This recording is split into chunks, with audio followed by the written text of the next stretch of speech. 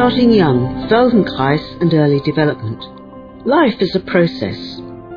Our development is influenced by what we do and by what has been done to us, by how we interact with the environment we live in, and by the people we meet throughout different stages of our lives. We can perhaps learn from a comparison with architecture. Could we see life as a tower whose stability relies on building blocks, construction and repair methods, timing and orientation? If the lowest, earliest blocks are askew, then those faults can emerge higher up the tower in later stages of life, and especially in situations of stress. Moshe Feldenkrais understood this principle well. In this conversation, you will hear about a project which brings the Feldenkrais method into a special needs school and how it has a positive impact on the children there, about how important it is to keep learning and to continue to be curious in life, and about how Feldenkrais movement processes help to balance function and emotion in early and later life. So yes, I'm interested in your little portable, hand recording machine because as well as practicing as a psychotherapist, I write. I've got a second book coming out next month, which is really exciting. Great. And sometimes some of my best ideas come when I'm walking. I think, how am I going to remember that? And but it makes sense that sometimes we can have good ideas then, because if you think of evolution and us being hunter-gatherers, we'd have been walking and we'd have been orienting to the world and taking in information and learning and planning and so the movement of walking is very connected to the learning centres of the brain and to the senses as well. And it's also, I suppose it's interrupting the pattern of you just sit at a computer and trying and it doesn't work, and then you're just kind of more spontaneous, but much more right brain than left brain, if that makes sense. It does, yes. I mean, not only do we physically need to have breaks to do something differently, but also I really believe we're much more efficient if we do. And in this world where people cram in more and more into the day and they sit and eat their lunches whilst they're working, actually they're not going to be any more efficient. They're going to burn out and of course having all sorts of physical problems. So yes, we do need pauses. Pauses to let go, take a breath. Even if it's just a 5-minute breather. So I teach people about using mindfulness and having brief mindfulness pauses. But yes, it just takes us out of what we're doing and gives therefore the opening for something new to emerge. So, it's very, very, again, coming back to me when I work, it's a strange pattern. It's a pattern really that I fall back in. Me as a kind of a Feldenkrais person who goes to the training, who does ATMs and but when I'm back at the office, back at my desk, it's so easy to get back into there's machine. There's office Thomas, huh? Yes, it's that office. Yeah, I can blame the office. Oh yeah. But it's just every time I'm quite astonished and surprised of myself that I continue working 3 hours in a row without getting up, or 2 hours in a row without not. Wow, that's crazy. Yes, it is. Yes. I mean, I suppose I've learned from experience. But yes, put a little post-it note on your computer saying "stop." Yes.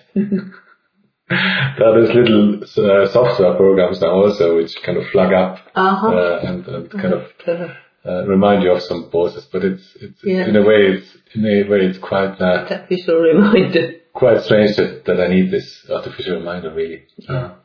Yeah. And if you think, well, in the Feldenkrais training, there are good-sized breaks and a good-sized lunch break. And no wonder, because we're taking in so much information.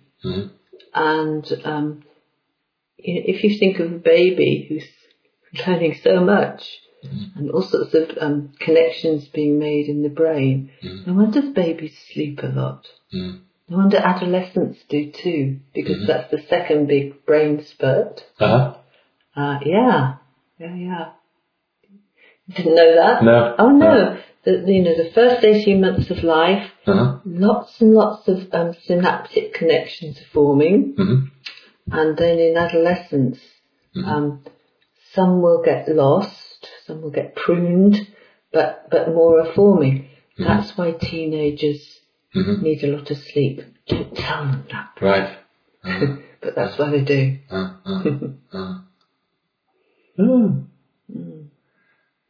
So anyway, you've got questions you want to ask, or?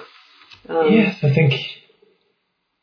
I think I'd just really like to start how I found you, and that was through the article you wrote in the Feldenkrais journal, and maybe talk a bit about that project there.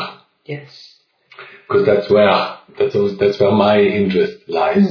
Yes, you see, interest with work with children. But I would quite like to kind of bridge that up to what you do now. Yeah. And how you work with others, but using developmental movements. Yeah. Which again brings back the connection to the child. Yes. And maybe then just round it up with coming back to children again. And see how the method can be useful for them. Sure. So we were talking about those restraints that we get from the workplace, that kids get from school. Oh yeah. All the overloading. Sit on hard chairs. Yeah. Because isn't it Switzerland where some schools allow children to sit on big, those big gym balls, so they can kind of balance and it helps the spine be erect. And some schools deliberately having pauses because they don't need it. But yes, I mean it's quite a while ago that I did that project, but at the time, so I was both training as a Feldenkrais practitioner on Lewis True too, and doing a dance movement therapy training. At the same time? Yeah, which was my other training at the time. So approaching movement from different angles. And I guess that was when, on that training, there was also things about movement development, but also psychological development as well. And I worked with. The other thing I was a remedial yoga teacher. So using yoga to work with people with disabilities and adapt to that. And because I think a neighbour who worked at a school, I was asked to work with this little girl, wonderful little girl, who had a very unusual chromosome deficiency, which meant that her legs were turned so her knees were backwards. Right. Other joints were, very unusual, and she's very small. And had, mild learning disabilities as well. Her parents were told that, at her birth, that she'd end up in a wheelchair, perhaps by teenage years, and she stopped. So I must have worked with her for, I don't know, 8 or 9 years. And her mum sends little messages about her now, and she's still walking, and she lives in independent supported living. Isn't that wonderful? That's fantastic. Yeah. But her mum, both parents were determined to give her opportunities to challenge this idea and to help her to move. So I think I was called in, the neighbour came to one of my ordinary yoga classes and thought, I could help her with some yoga. So we did kind of a blend of yoga and Feldenkrais. And she loved it because she could do this. And I also, I had some dance projects and integrated able-bodied and less able children supporting each other doing creative dance. So at one stage she was part of that too. And then the school she worked at, sometimes I did a yoga class for them.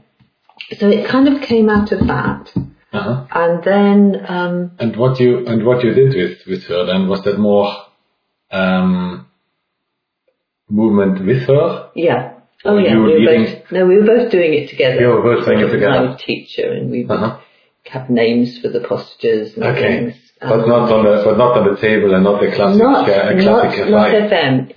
Not FI. No, it was more sort of, little bits of awareness through movement through that, and I was really being informed by Feldenkrais. That was early days. And then there was another local school. Can't remember how the link happened, but I got involved in that because they wanted something that would support their a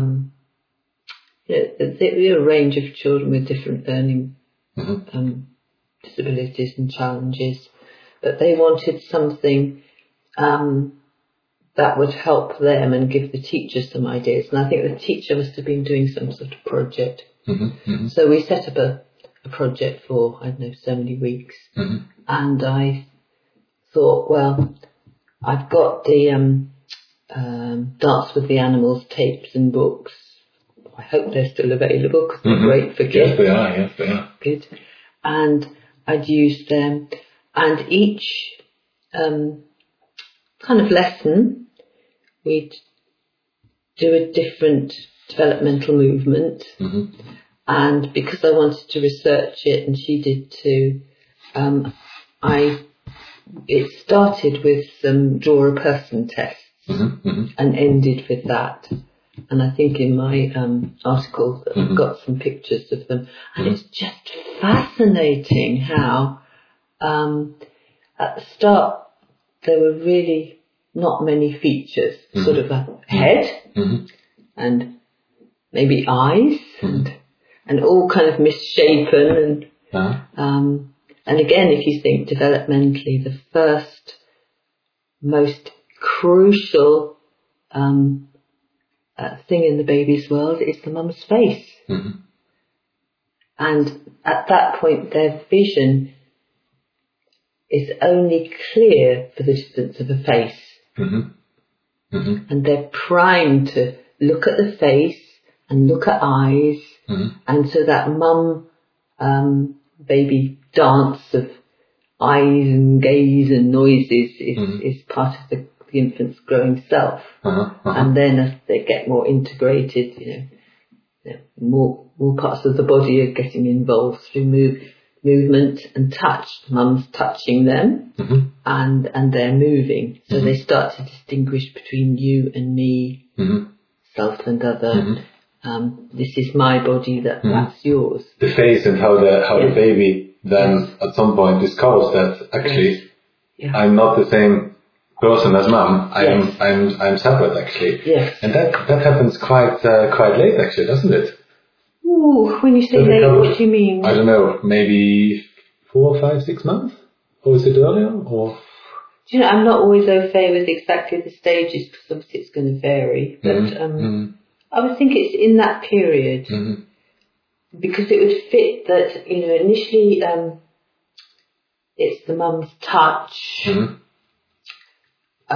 which is giving the baby a sense of self, particularly if mums sort of talk about, oh, this is your hand, and this is, so giving it a name too. And then I suppose, the baby starting to touch themselves and reach for other things. So there's a difference between self-touch and touching an object. If you're touching yourself, the part of the body that's being touched will feel it. Yes. Whereas the object won't. So you have a sense of, here's the me that's touching and the me that's touched. If you were touching me, I would get the sense of I'm being touched, but I wouldn't have the movement and the feelings that go with it. So it's a combination of all of those which builds up into this me, not me, through touch. I remember that was quite an important stage for my son. Yes. I remember it when I was talking to my wife about it, or then partner my wife, and said, "Oh, have you noticed that our son's mood is changing, and why is he not sleeping that well anymore, or why is he a little bit agitated, perhaps?" So, did you have a hypothesis why? Not at that time, but we kind of said it could be that now is the stage where he recognizes that that he's not mum, he's a separate individual. Oh, yes. And from the therapy side, I don't know if you've heard of Winnicott, Donald Winnicott, who was working in the 50s and 60s. And he was a child psychiatrist and a psychotherapist, and he's produced some absolutely seminal works. He was so attuned to children and very observant, and worked with them in a beautiful way and their mums. And he said, in the beginnings there's no such thing as a baby, there's just a baby and mother. And the real task is that separation, that gradual separation from it's just you and me, to the mum allowing increasing gaps between leaping to supply a need, so the baby begins to tolerate being on their own. So too much always providing for an infant means they never have that sort of edge of frustration to too much distance not being there. So it's a real titration of enough. But yes, that stage can be challenging for babies and for mums as well. So yes, it may well have been something to do with that. For both, really. And I think you did you mention in the article about the carers and the school project, the teachers? Oh yes. And then the child. Yes. So there's this as a child goes through development, as we develop. Yes. There's always these others, yes. And especially when you move on from what we discussed earlier, when you the baby who copies or the child who copies the mum and dad and whatever they see, that's how they learn, don't they? By copying. Of course, yes.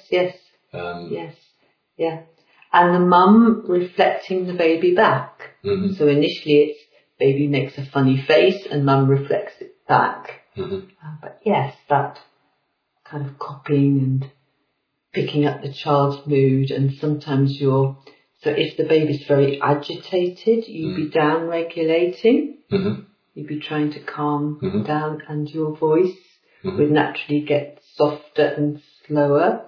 If you're trying to wake up a sleepy baby, it's kind of alerting and kind of more exciting. And again, it's knowing when to do which. No parents are going to get it right all the time, but some parents really find that hard, sometimes due to their own history. So It's interesting then how to move on from this copying stage into that child and becoming really himself and upright. And upright. Yes.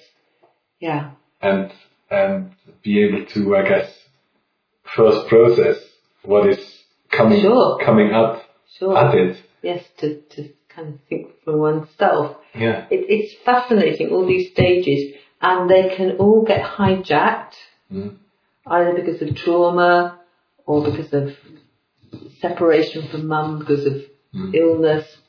She has to go in hospital, the child does.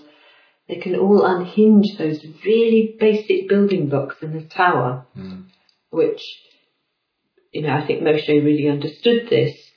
If you think of a tower of bricks and the foundations, so if the lower foundations are a bit askew, that sets up some basic faults for later, which will be both in our movement patterns, but also emotional patterns. So that then if it's the difficulty at a later stage, the tower is much more likely to fall down. Yes. And I think that's what we're working with in both the Feldenkrais sphere and in the therapy sphere. So yes, it's an interesting process. So let's come back to the school. So I can't remember the themes I had, but a theme per lesson and using the animal movements. And I guess we were moving from the kind of, again, phylogeny captures ontogeny, the kind of more reptilian animals up to the on all fours animals and then to the standing animals.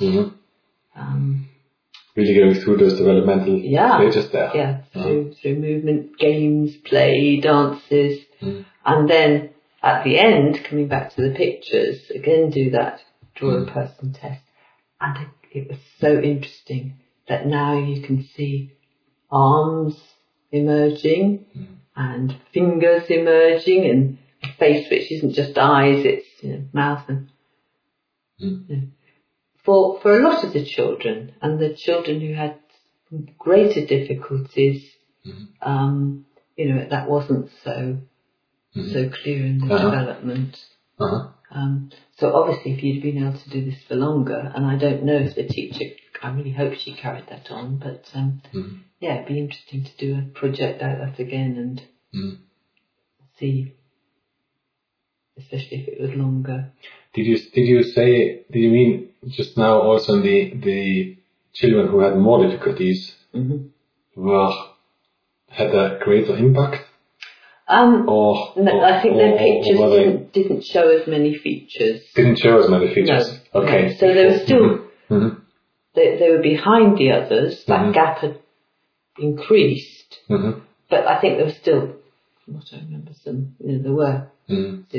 there were differences, but they'd have needed longer. Really. So that's from what I can remember of the project. Plus adding in loads of bits of ideas which I've got since. But then I have the article in front of me, and I've just made some little crosses that kind of stand out on what the kind of before and after impact of it. It says here, help them give and receive appropriate physical contact and thus reduce tactile defensiveness. Yes, I'm sure there were some, touch was involved in the play, in the games. The ways of seeing and feeling offered, the more the learning appeared to stick. So just as in an ATM, the more options and ways of seeing and feeling were offered, the more the learning appeared to stick. Yes, it would, wouldn't it? Yeah. And the less able children fitted in and were supported by their peers. That's a real group dynamic where people support each other. Yes. Most children became more assertive.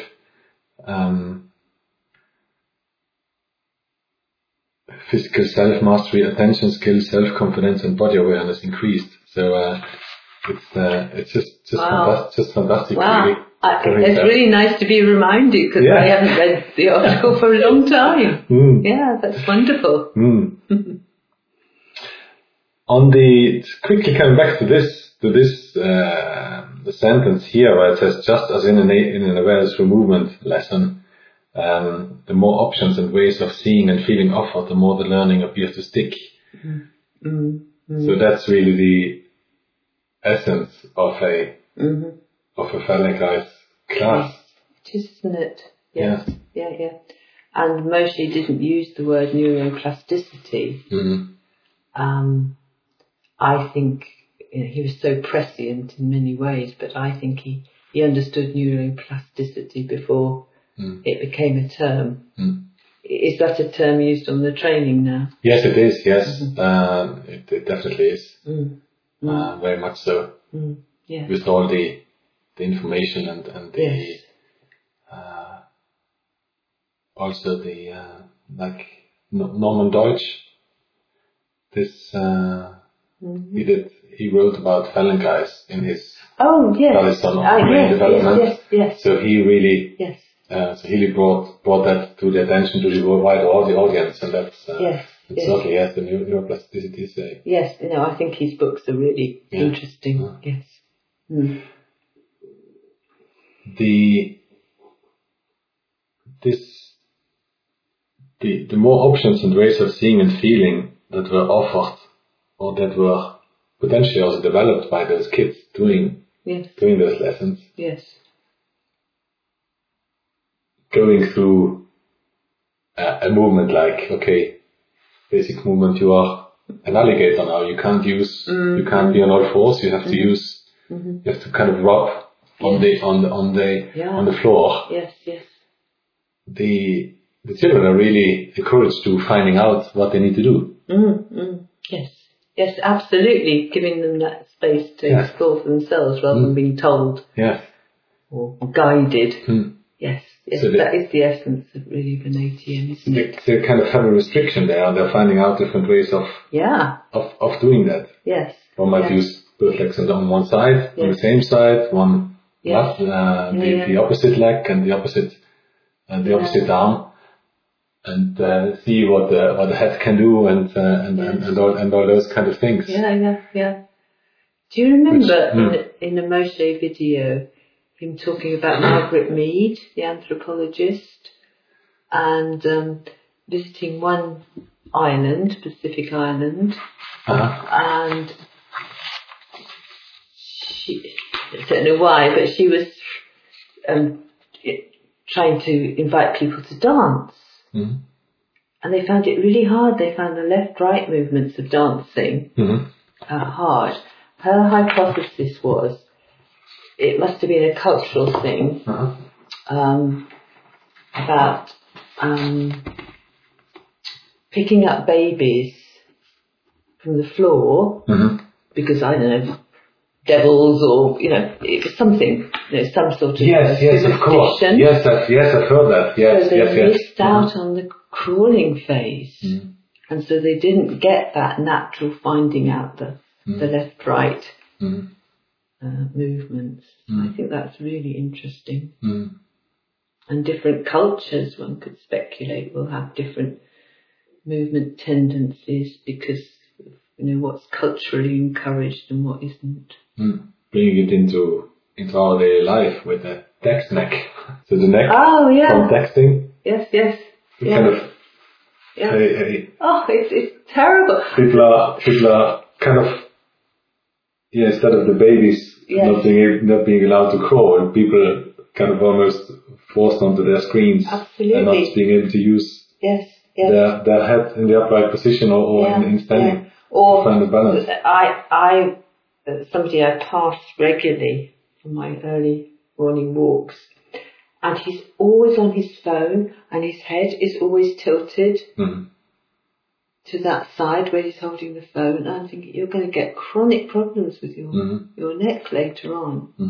Or young people who are texting all the time and using thumbs. What's that going to do? And it's really with the awareness through movement lessons and the Feldenkrais method, we have that tool where we can relearn things and reconnect with with ourselves, really. Be able to use the head differently and get those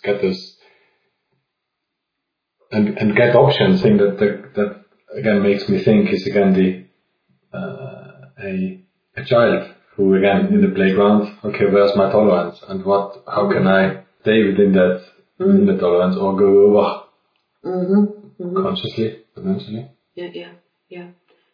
And for ADHD kids, or stay there, or go away, or go, or use techniques that they've learned in potentially in an awareness for movement lesson where they have dealt with a difficulty, they have a handicap there, they can't use their arms.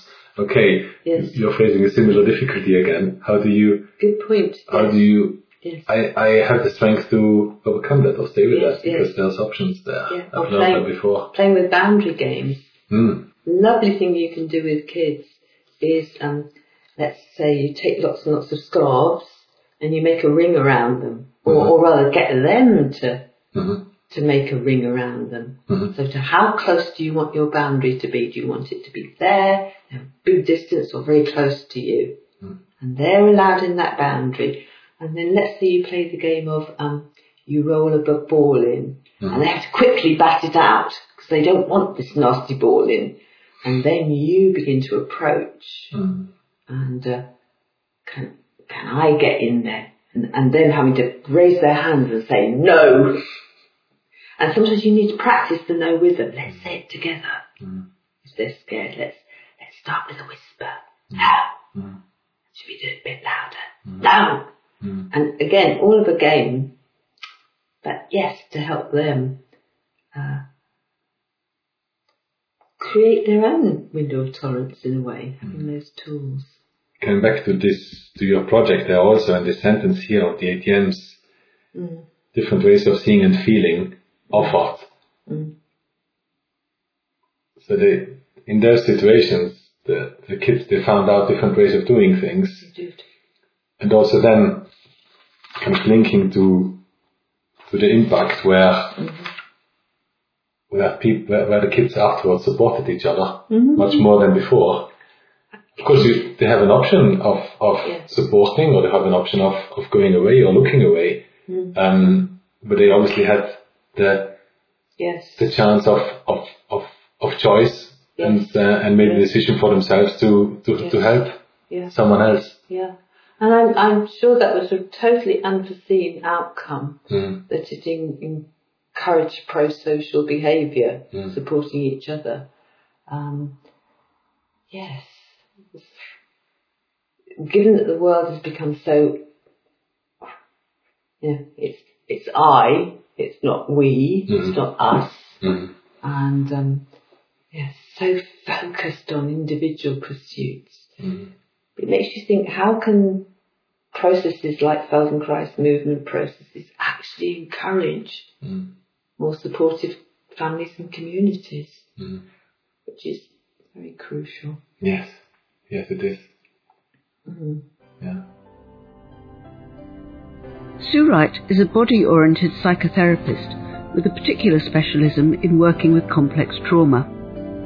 For her, sensory motor psychotherapy has brought together her extensive experience, training and professional interests in talking and body therapies, as well as her use of the Feldenkrais method. Thomas Wiedmer is training to become a Feldenkrais practitioner with a particular interest in working with children and introducing school classes in Feldenkrais ATM, awareness through movement. This conversation was recorded in February 2020 by Thomas Wiedmer and Sue Wright. The opinions aired during the discussion are those of the participants based on their experience, training and reading, and are not necessarily shared by others. All rights reserved. Special thanks to Sally Knights for reading and Ross Young for editing and music. Movement is life. Life is a process. Improve the quality of the process and you improve the quality of life itself.